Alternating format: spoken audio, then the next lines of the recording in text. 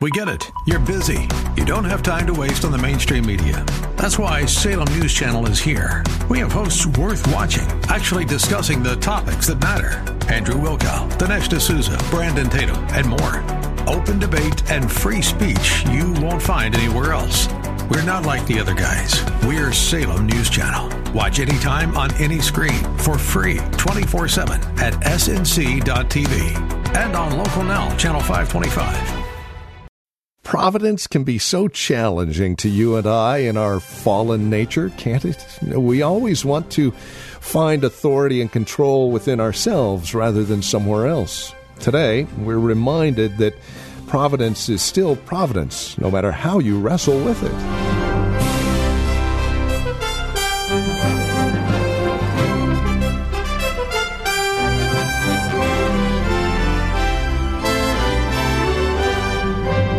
Wrestling with Providence. That's the subject of our time today as we continue our survey of the book of Job.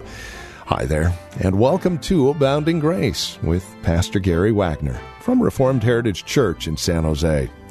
Today, we spend time in the book of Job once again as we continue our survey of this amazing book. We're focusing in on chapter 21 today. It's here that we find some wrestling with Providence and how Providence wins out and why. With today's broadcast of Abounding Grace, here's Pastor Gary Wagner. Wrestling with Providence. Job here confronts a mystery that I believe every thoughtful disciple of the Lord Jesus Christ has wrestled with at one time or another. And it is simply this. Very often, what we see with our eyes in the world does not look like or make us think that God is ruling the world. It is very difficult for us to be persuaded at times that He is in fact ruling the world. We see injustices and we see the wicked prospering as Job describes it here. Yet it is the opposite of what his friends have said about the wicked. But we see the struggles of godly people. I mean, we think, well, if God is ruling the world, why doesn't He make the wicked tremble a little more often? Why doesn't He encourage His people more? Why does He treat His people, generally speaking, not always, rougher than He does the wicked, whom, as Job describes them here, God's rod is not on them. He leaves them largely alone. It looks like they are having all the fun. Their merriment, their parties, their sensualities, their pleasures, these are things that are tempting to mature disciples. How much more to the younger ones in the church? That's why Paul told Timothy, flee youthful lusts. These things are particularly alluring to inexperienced hearts, which is why, as parents, we have to put up guards against these and participation in them by our children. But Job is in pain here. I hope you can see that from the reading that Matthew gave. He is thoroughly disgusted with his friends. They haven't even begun to understand what it is that's troubling him. And it is simply this. What do you do when it looks like the Lord has abandoned you? Why sometimes when godly men cry and cry and cry for what is really and truly good, does the Lord not seem to answer and grant our request? Whereas many times we read throughout Scripture like Psalm 37 and Psalm 73 or our Lord's parable of Lazarus and the rich man. It seems like the wicked do indeed have it good in this life. These things were painful for Job. They were painful not because he was covered with boils, that he had lost his children, he had lost everything he had. They were painful because they were confronting him with a question of theology. Why does the world look like it does if God is in fact, and Job believed this if God is a righteous governor? Well, it is imperative that we simply believe God's word, that he does in fact govern the world righteously, and we cannot teach him anything. We can't give him new information. He doesn't need us. We can't begin to understand, for example, just how long-suffering he is with his enemies. Our patience lasts for what? Maybe 5 minutes with a screaming child? His patience, oh my goodness. We think about his mercy being infinite. We think about his love being infinite. What about his patience? We don't even begin to understand or begin to be able to fathom just how righteously and wisely God governs the world. Plus, we always need to remember that whatever we see with our eyes, a day of judgment is coming. You see, Job's friends assume that God exercises such a minute judgment over every man that every single man shall receive in this life, sooner or later, what he deserves. Job looks at the world and says, that's not true. Many times ungodly men live to a ripe old age, and they even pass on their wealth to others. Their houses, their businesses get bigger and bigger over time, whereas Job's friends say the opposite. So what are we supposed to conclude from this? God is setting our hope on the coming of the Lord Jesus Christ. Sometime read 2 Peter 3. Peter dealt with this in the apostolic church, that many people were saying things like, hey, where is Christ? He said he was coming, but he's not here. When is he coming? Why isn't he coming now? Maybe some of them even denied the final coming of our Lord. But Peter says he is coming, and we must trust, and we must learn perhaps one of the hardest lessons. This is one of the hardest parts of the battlefield for the Christian life, and that is to keep oil in our lamps. That's why Jesus gave his parable of the 5 wise and the 5 foolish virgins. There's something very profound in that parable. Both of these groups were virgins. And it's not that one group was out partying and, the other was just sitting soberly on the roadside. They were both sitting together in one group, but 5 of these young women in the parable kept oil in their lamps. And remember, oil is the symbol of the Holy Spirit in Scripture. His gifts and his grace to us. They kept drawing hope and encouragement in the fact that the bridegroom is coming. So when he did come, and it was a long delay, the wise wives had oil in their lamps. But the foolish virgins, they fell asleep. They thought, well, he's not coming. So no need to get all uptight about this. And when he came, they were shut out. So it's a very difficult thing. We oftentimes play the atheist. Just ask yourself one simple question before we run through this chapter. Did you think this week one time about the coming of Christ? 2 times? 10 times? No times? If your husband tells you, ladies, hey, honey, I've been out of town for a while, but, I'm coming home today. I hope you're watching for him in anticipation. Now, granted, he has told you when he's coming. But the point is, when you know he is coming, you usually get ready. You get yourself ready. You get your home ready because the husband is coming.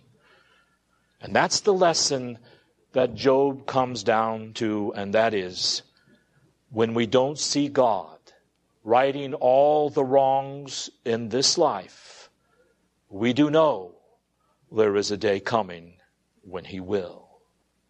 Therefore, since He will, we need to get ready for Him. Get ready through faith, through trusting, and through humbly walking with Him. Job begins in verses 1 through 6 with one simple lesson, and that is, you really should be standing in awe with me. In verse 2, he begs his friends to listen. He says, I'm offering you consolations. I'm not going to criticize you. I'm not going to throw things at you like you have thrown at me. He says in verse 3, but please let me speak. Stop interrupting me. And if you are going to mock me after that, then mock on. But at least listen to me.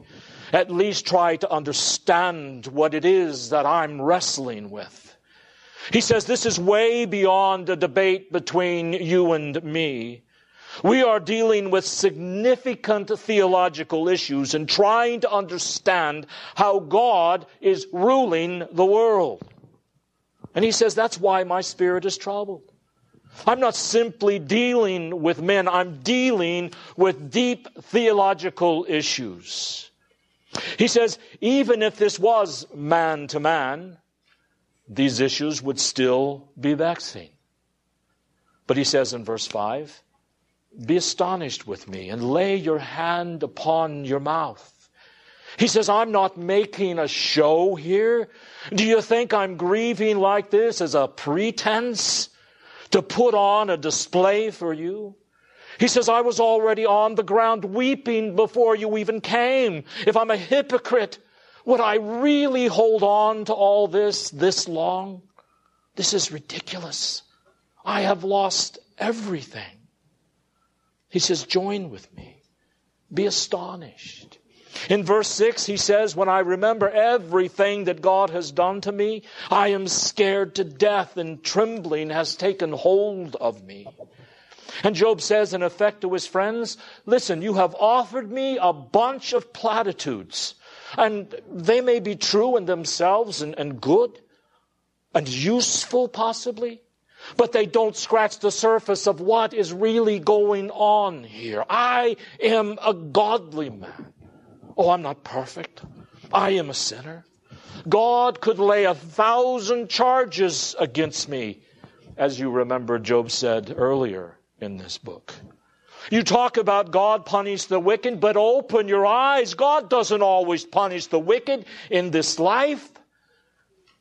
But what should we do when His hand is against those He loves? When He doesn't seem to hear the prayers of His people? What do we do when we have made the Lord our refuge and our hope, and yet He seems to turn on us? Job says, have I not worshipped the Lord in the midst of my calamities? Have I not all my life offered sacrifices in hope of God's mercy? He says, consider with me, my friends, God's strange dealings with the government of the world. This is more than a theological question, because he is feeling this very personal, but it is a theological question. Theological questions are the most important questions of all, and they are the most practical questions. Now, I realize most men don't accept that, at least not anymore, because most men separate theology from practice. But with God, there is no separation, beloved. Theology and practice, theory and doctrine are all wrapped up in God's character. And that is how He rules the world. He acts according to His wisdom and His truth at all times. And when men refuse to recognize this, what happens to them? Well, they misunderstand what's really going on. And they offer bad solutions to their misunderstanding of what is going on. They offer bad solutions to all things largely because of their bad theology, their bad views of man, their bad views of God, and their bad views of the world. And as we see in our day, this creates even more problems. It calls for more bureaucrats to rule those problems. Oh, let's just throw some science at the problem. Or let's throw some more money at it. Or how about some more education? Of course, liberal education. And let's throw some more laws at it. When God is telling us, just be silent and still before me. This is God's ultimate answer to Job. It is to be silent and be quiet before me and recognize you have no clue what I am doing in the world. You cannot fathom my power. So just be faithful to me in the little things every day. You cannot fathom the ways I'm working in every atom of the universe. You just need to trust my work and trust my promises and be silent and know that I am God who is working out all things for the good of those who love me. This is the only answer, and it should be good enough for us, beloved. But look at the U.S., where men turn away from theology and where they adopt bad theology and bad views of God and of themselves and of the world. We simply create for ourselves a hell on earth and bring misery to ourselves. So Job tells his friends, you should be amazed with me, not judging me, not condemning me as a wicked man. You should be amazed with me. He says, let me tell you one other thing in verses 7 through 15. God's judgments are very often delayed. Now, this is directly against what Bildad said in chapter 18, if you remember, and Zophar said in chapter 20. Joseph, Zophar, and Bildad, did you tell me that God always judges the wicked and never prospers the wicked? But if he does bless them, as Zophar stated, just kind of backing off a little bit, it is only for a while. But then he will judge them in this life. Isn't that what you said? Really? Verse 7. Haven't you seen wicked men who have lived a long and prosperous life and become old men and are mighty in power? Haven't you seen their children going up, continuing in their father's way? You tell me their children always die and are cursed. But that's not always the case. You tell me their houses always fall down, verse 9, but sometimes they're very safe from fear there. And God doesn't chasten them like he does his own people. Verse 10, their livestock gives birth. Verse 11, their little children grow like a flock and they dance. Verse 12, they love music. We even see that today, right? The world always seems to be singing something. Maybe most people can't go on for even an hour without their tunes blasting in their ears. He says in verse 13, they spend their days in wealth and they even die quickly. In other words, they don't usually languish in disease like you told me they would.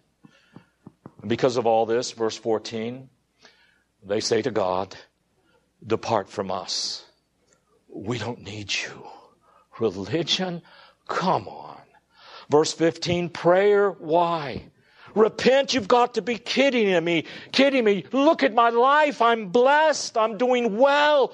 Who is the Almighty that I should serve him? You know, in all the book of Job, these 8 verses are the scariest verses in the whole book, at least to me. They are much scarier than anything that Zophar or Bildad or Eliphaz have said about the wicked.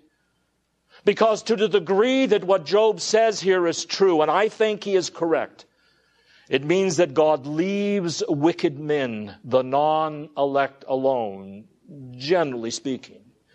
He gives them lives to enjoy His gifts. He doesn't warn them that His wrath is coming. There are some warnings from time to time, but Job is right. It is what our Lord Jesus said in His parable in Luke 16. God gives the wicked these things good in life, but they are not led. They are not led by the Spirit to chasten themselves over their sins. Their consciences are not troubled by offending God. They boldly challenge God, as we see in our culture all around us, with their blasphemies. Ingratitude, we don't need you, God. Thanksgiving, we don't need to give thanks to some Lord. All these things say, we don't need you, God. We don't want you. We don't want religion. We don't need to pray. We don't need to repent. You know, I think there is no worse judgment or any clear indication that a man is under judgment than when he doesn't feel his need for the Lord. When God does not prick him so that he feels his sinfulness and his need to turn to the Lord. There is no worse judgment. But we doubt this.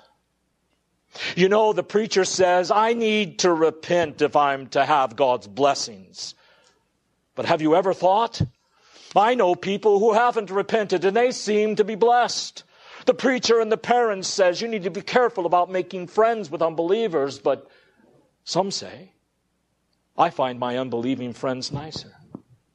I find that those who may be Christians nominally have their faith more loose, and I find that they are more fun to be around. I have friends who don't pray very much, but they live in nicer houses and they drive nicer cars than those who pray. They even seem to be sick less and have fewer troubles in this life. You see, when we judge by the appearance of things, like Job's friends did, by men's outward circumstances, and we start thinking like this, it is very perilous. It forgets what Scripture plainly teaches, that the Lord does not judge His enemies in this life as they deserve, but is even long-suffering toward His enemies.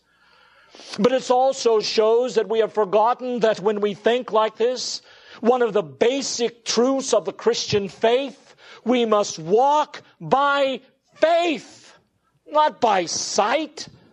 God says He treats His enemies with kindness. So what are we supposed to say to that? Are we supposed to envy them? No. Are we to want easier life like they do? No. We should fear for them and guard our hearts against the temptation of envying them. You know, this is the really strange mystery of God's providence. The heart of the whole book. The heart of Job's struggle when the Lord doesn't judge his enemies. When the Lord does not reward His children as it seems like He would. So what are we to conclude? When the wicked, those who don't know God, though they don't love the Bible, don't confess Jesus as Lord, and everything seems to be going well for them, what are we to conclude? Are we to conclude, well, it seems like they're just getting away with their wickedness? No, we actually conclude the opposite. When God does not judge His enemies in this life, we know that a judgment is certainly coming. And so we fear for them. And we pray for God to turn them to His mercy. Well, that's all the time we have. This has been Abounding Grace with Pastor Gary Wagner, the ministry of Reformed Heritage Church in San Jose. It is our goal and desire that you would abound in grace through the preaching and teaching of God's Word. And that is why we come to you on a daily basis.